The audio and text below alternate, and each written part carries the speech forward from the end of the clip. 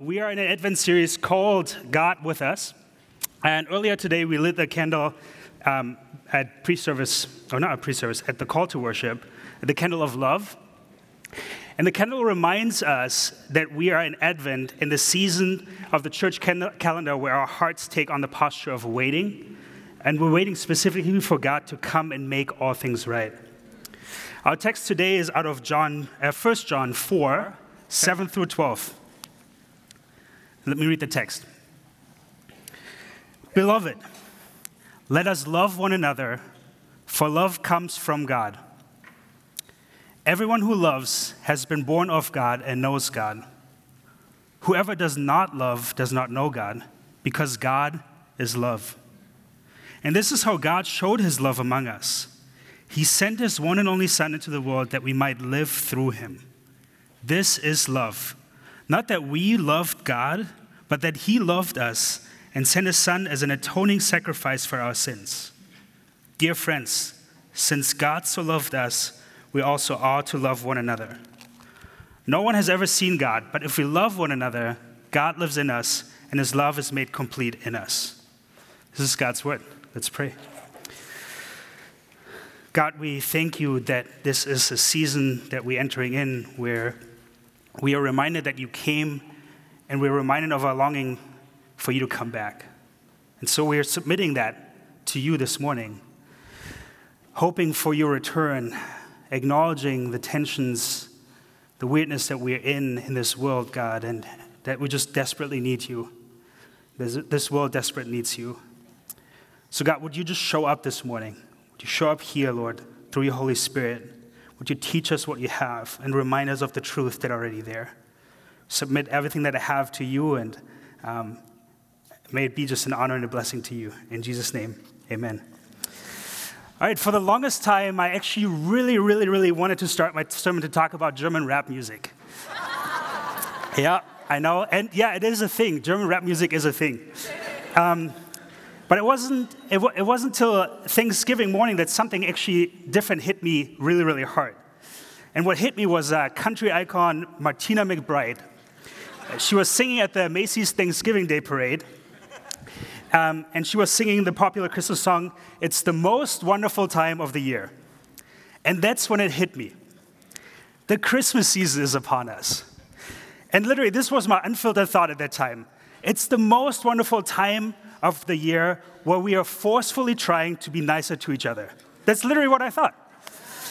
And that's exactly what the song is actually telling us. If you read the next line, it's almost forcing this on us. The next line says, "And everyone telling you, be of good cheer." It's that time of the year again where we got to just kind of like fake love each other. And of course, some of that is genuine, some of that is true. I'm not saying that everything we're doing is fake. But some of it is also done in this thing that we call the Christmas spirit. But why is it that this season is the time where everyone becomes nicer to each other? Or at least tries to be nicer. We give gifts, we do things, we go out of our ways. We're trying to be more cheerful than usual. We might even say hi to our grumpy neighbor, wish them a happy holidays or a Merry Christmas or whatever is politically correct these days, right? We see Christmas decoration everywhere. I actually didn't notice the Christmas decoration until I moved into my new neighborhood recently and driving around, walking around there. I don't think I've ever seen as much Christmas decorations as I've seen this year, or at least in my neighborhood, than I've seen in my 8 years here in San Francisco. It's also the season of adopting kittens and puppies from the Macy's Christmas window. It's a season for drinking our favorite Christmas drink, watching our favorite Christmas movies, and maybe even reading some of our favorite Christmas novels. One of these novels is a classic in the English-speaking world. It's Charles Dickens' novel, A Christmas Carol, which I think actually describes the Christmas spirit super well.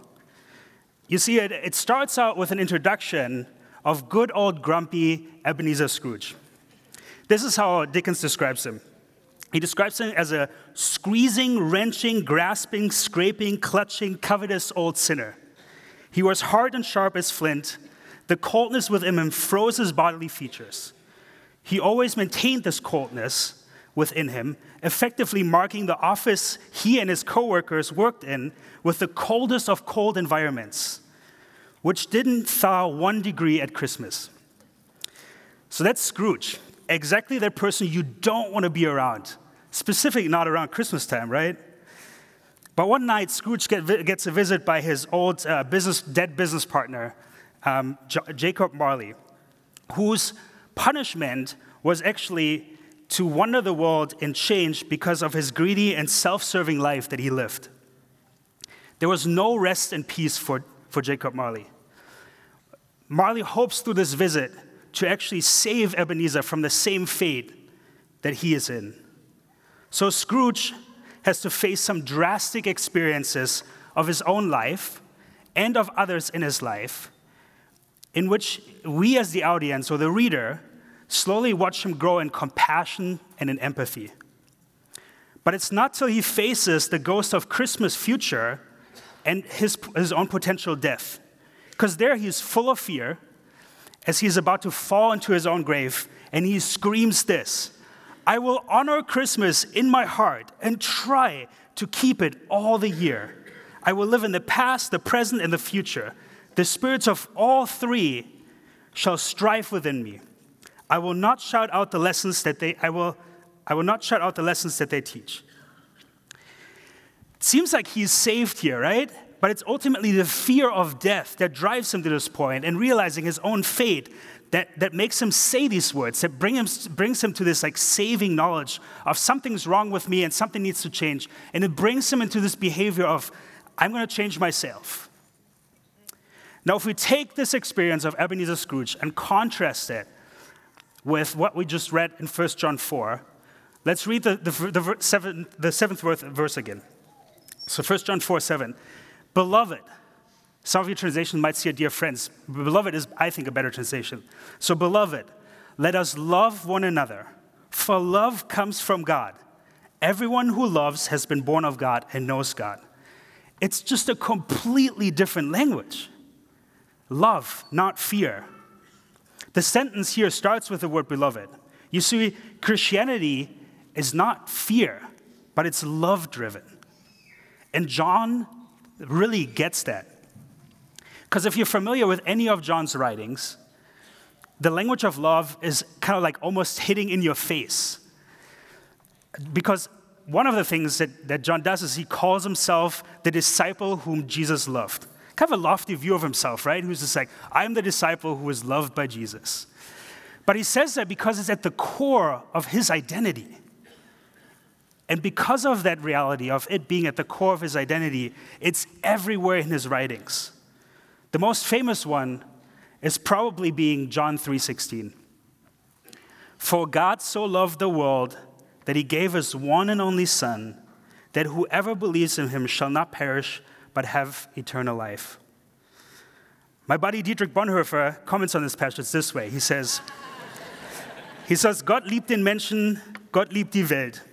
Nicht einen idealen Menschen, sondern den Menschen, wie ist, und nicht eine Idealwelt, sondern die wirkliche Welt. Whenever people quote German theologians, I always turn to my wife and say, that's not how he said it, because he didn't speak English.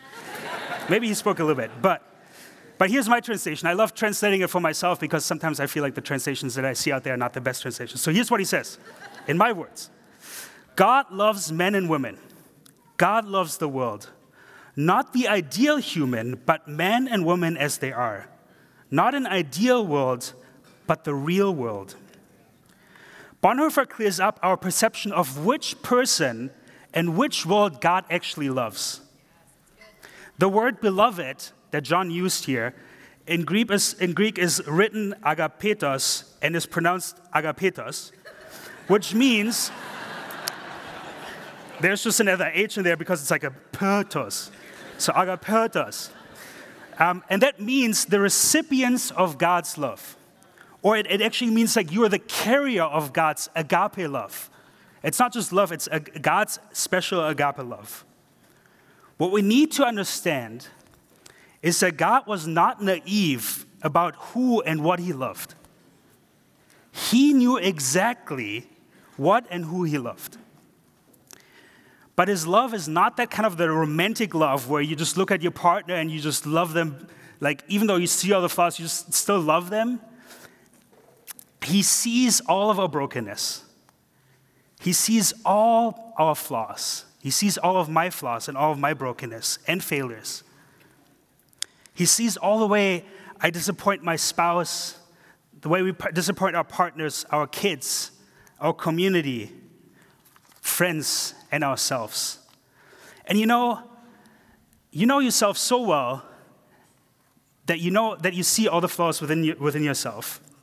And then you start thinking, man, I'm not even good enough to actually be loved by this God. A pastor and author writes this: these things can be true, but we need to discover that they are not and never will be the truest thing. Do you guys figure out who I'm quoting? Yeah. Hi, Dave. So just like John, being loved and knowing that you're loved must be at the core of our identities. Because this is and always be the truest thing about us. You are loved by God.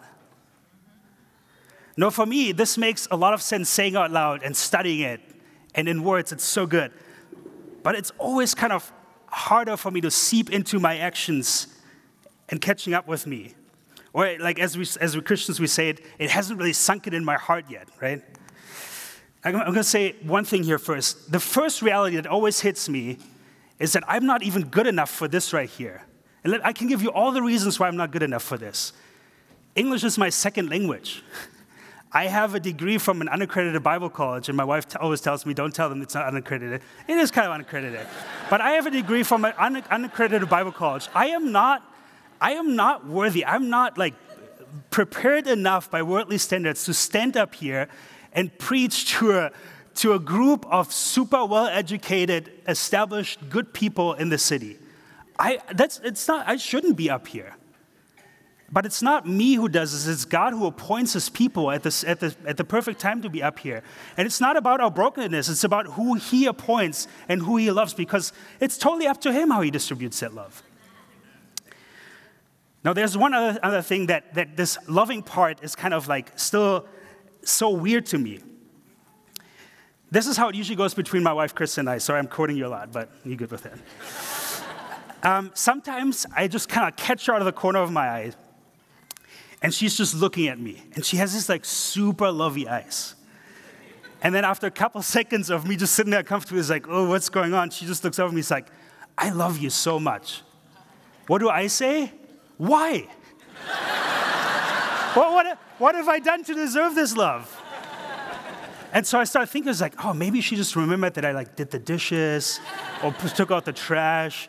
Or maybe she should have remembered something, because, it's just so suspicious when somebody just says, I love you, without kind of any basic of why you love me. And so we find ourselves in this tension today in Advent, that God is love, that he has loved this world and these people in it. But then the tension is this world really lovable? Look at everything that's going on in it. And then the people. There are definitely people that I know that I think God, he can't or shouldn't love these people. But then it always slips down into our own identities. So ask yourself the question, why is it so hard for us to understand and live in the truth that God loves us? That was kind of a lofty question for me to answer. And so I asked a couple of coaches if they can help me out. There's coaches who I get to do ministry along here at Reality, who help me out in the CG ministry. So I posted them the question of why is it so hard for us to understand and live in the truth that God loves us? And so just want to say thank you real quick to Josh, Eli, Tina, Sarah, Suzanne, Naomi, Jennifer, Nancy, and Jen. You guys were amazing. And here's what we discovered, okay? Why is it so hard for us to understand and live in the truth that God loves us? Well, it already started in our childhood.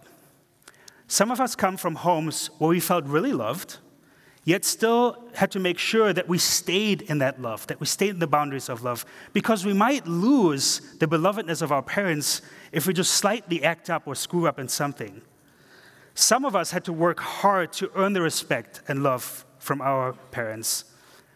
And some even worked really, really hard to earn the love, but still didn't receive it. And then there's still some, too, who actually never had a chance to be loved by their parents. And that's only the beginning of everything. Some of us had bad church experiences where we were taught we had to earn God's love. And then we have culture pushing against it.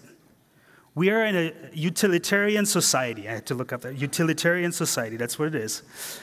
And this is where we learn to find our identity. We find our identity in what we do, in how useful we are, and how we present ourselves. And then we run against our own sinful natures, especially pride, that makes us think we have to earn God's love. You couple that sinful nature with shame and the feeling that we don't deserve God's love because of the lives that we live, and then we just fall into this trap of thinking that we need to live a life that warrants this belovedness.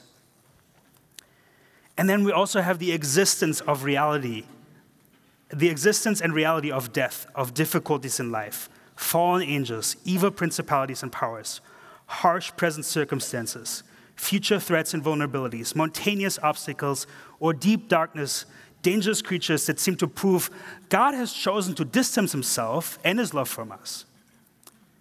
But if God loves us, and if we are worthy of his love, why do we have to face all these things? We don't get the tensions that we can be saints and sinners at the same time. Because here it is, we believe the lies of the enemy, and his lies are actually very compelling. Look how I hurt that person's feelings last week, or made the same mistake I always do, and man, I'm just not good enough to spend time in my spiritual disciplines, and I rarely serve the poor or be like Jesus in any way.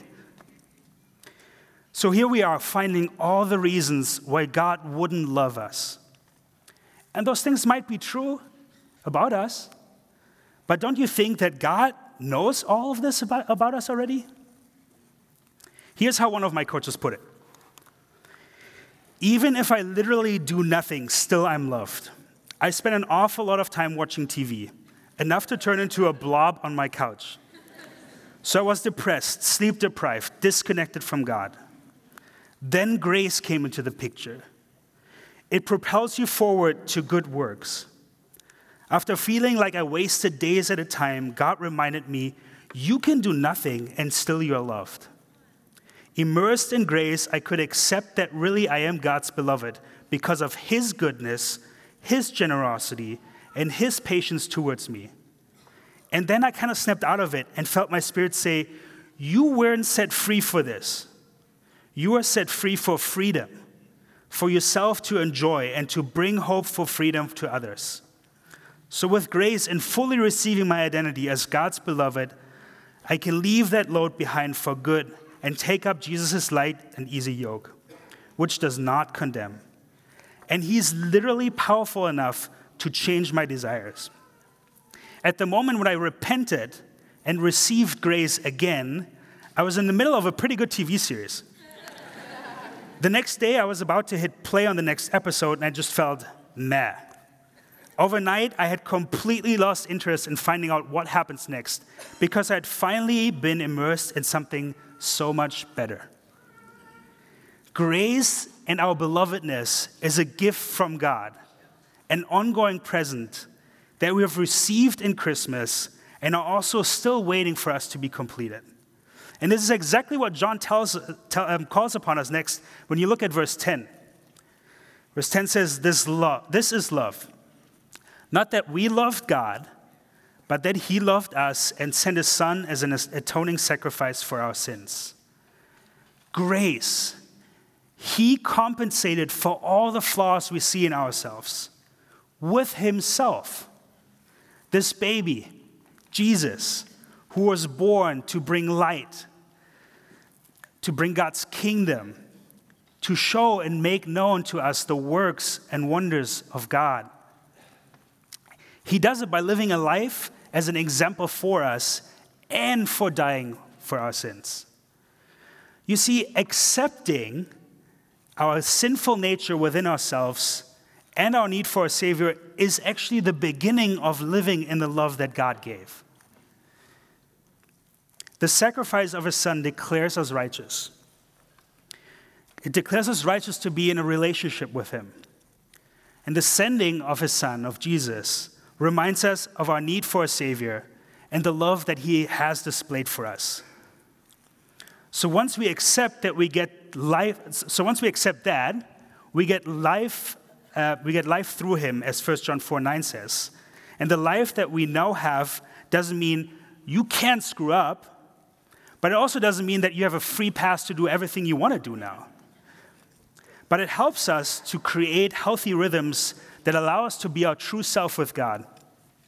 Because you see, all of a sudden now, you can come with all sorts of your emotion and all sorts of your things that you're carrying around with you every day, your disappointments, your loneliness, your excitement, your joy, your anger. You can bring that all to God because he wants the true self of you. My good friend Josh described it at CG the other day like this. I used to see all these commands as such a burden. But once I started to live my life with Jesus, they became a gift to me. It's freedom. God expressed his love for us by sending his Son. No strings attached, no way to earn that love. Because in a way, that act already happened of him coming and dying for our sins. And in Advent, the waiting for his arrival, as Rashad taught us last week, which is an amazing sermon. If you haven't listened to that, you got to come back to that. The waiting of his arrival, we find ourselves longing for this love, and for this love to be totally fulfilled in our lives and in this world. Because we're longing for him to come back and make all things right. His love is available to you. And all you need to do is to receive it. He already loved the world. He already loved you as an image bearer of God. So we are loved by a God who is love. And God not only loves that, but he actually expresses his love, because he can't just love us with his warm love and never expresses it. He expresses it by sending his love in Jesus to us. And then next, John goes on with sharing with us what we actually to do with all this love. Now that we have all this love, what are we going to do with that? Verses 11 and 12. Dear friends, since God so loved us, we also ought to love one another. No one has ever seen God, but if we love one another, God lives in us, and his love is made complete in us. You have received this love freely. You are loved. So now give that love, share that love. In his gospel, John quotes Jesus saying to his disciples this. He says, "A new command I give you, love one another. As I have loved you, so you must love one another. By this, everyone will know that you are my disciples, if you love one another." So this love that we have received at Christmas that we're reminded of, this love that God has put on display in his Son by sending him to us and making a relationship possible, making him accessible to us, it's to be a tool used in the Christian community. Here's what a really smart man named N.T. Wright says. Love incarnate must be the badge that the Christian community wears, the sign not only of who they are, but who their God is. As a German, I typically wear, to most of you Americans, a few badges. First one is usually, "Oh, you're German. I know this other German. Maybe you know him too." Or the badge is like, "Oh, you're from Germany. I've been there. This is where I've been, the airport in Frankfurt." Very cool.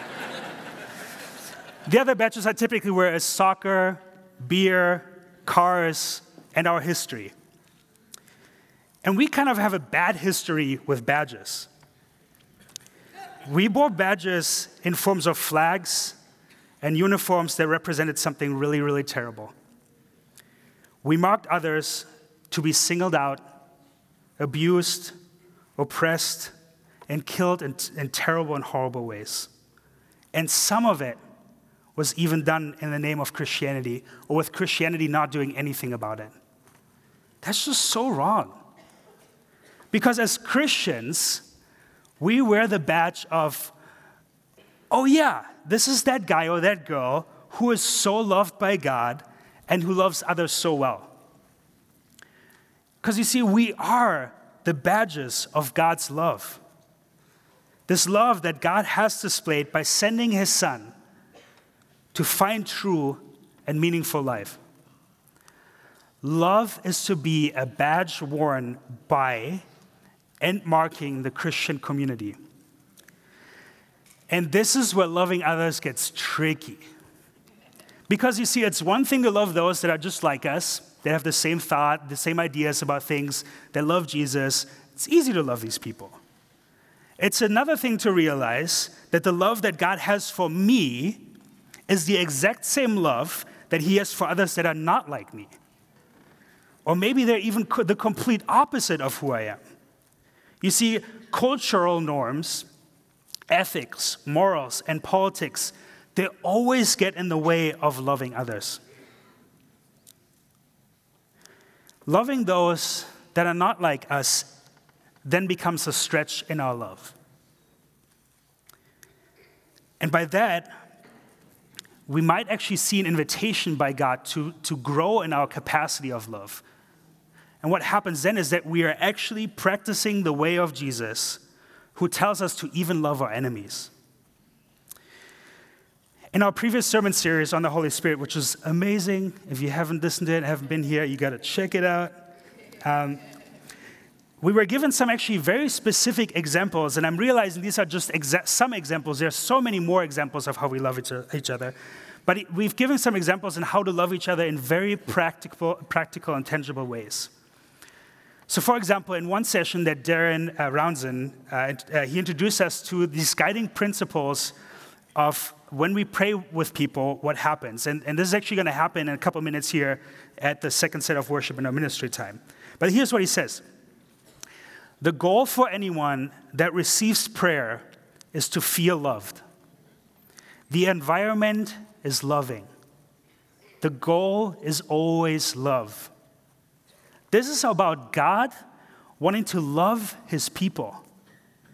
And that's what people need to experience. So I want to share a quick experience of this love on display in a beautiful way. Happened a couple Sundays ago. On that Sunday, Darren was still here, and he called out some specific people to stand up to receive prayer. And he kind of called out a tougher one in the room.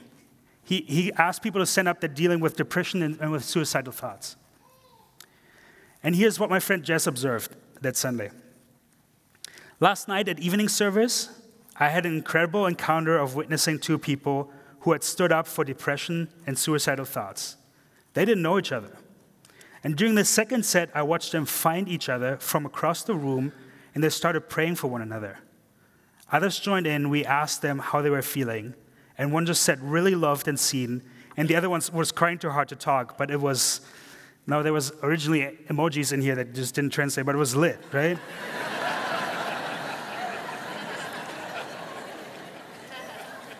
But guys, isn't this crazy?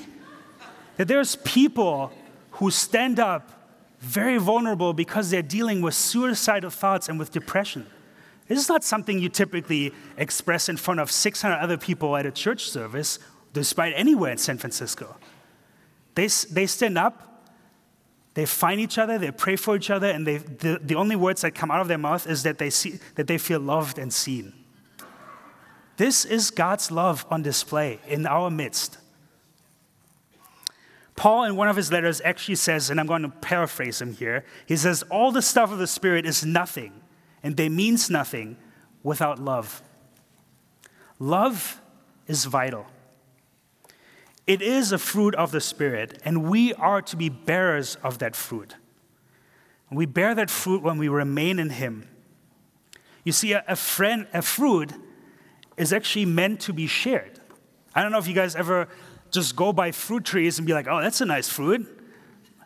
Or you just go by a fruit stand and be like, those look really good. Because these fruits are there to be eaten, to be shared, to be had. It doesn't do any good if it just hangs on the tree. It's there to be consumed by the community.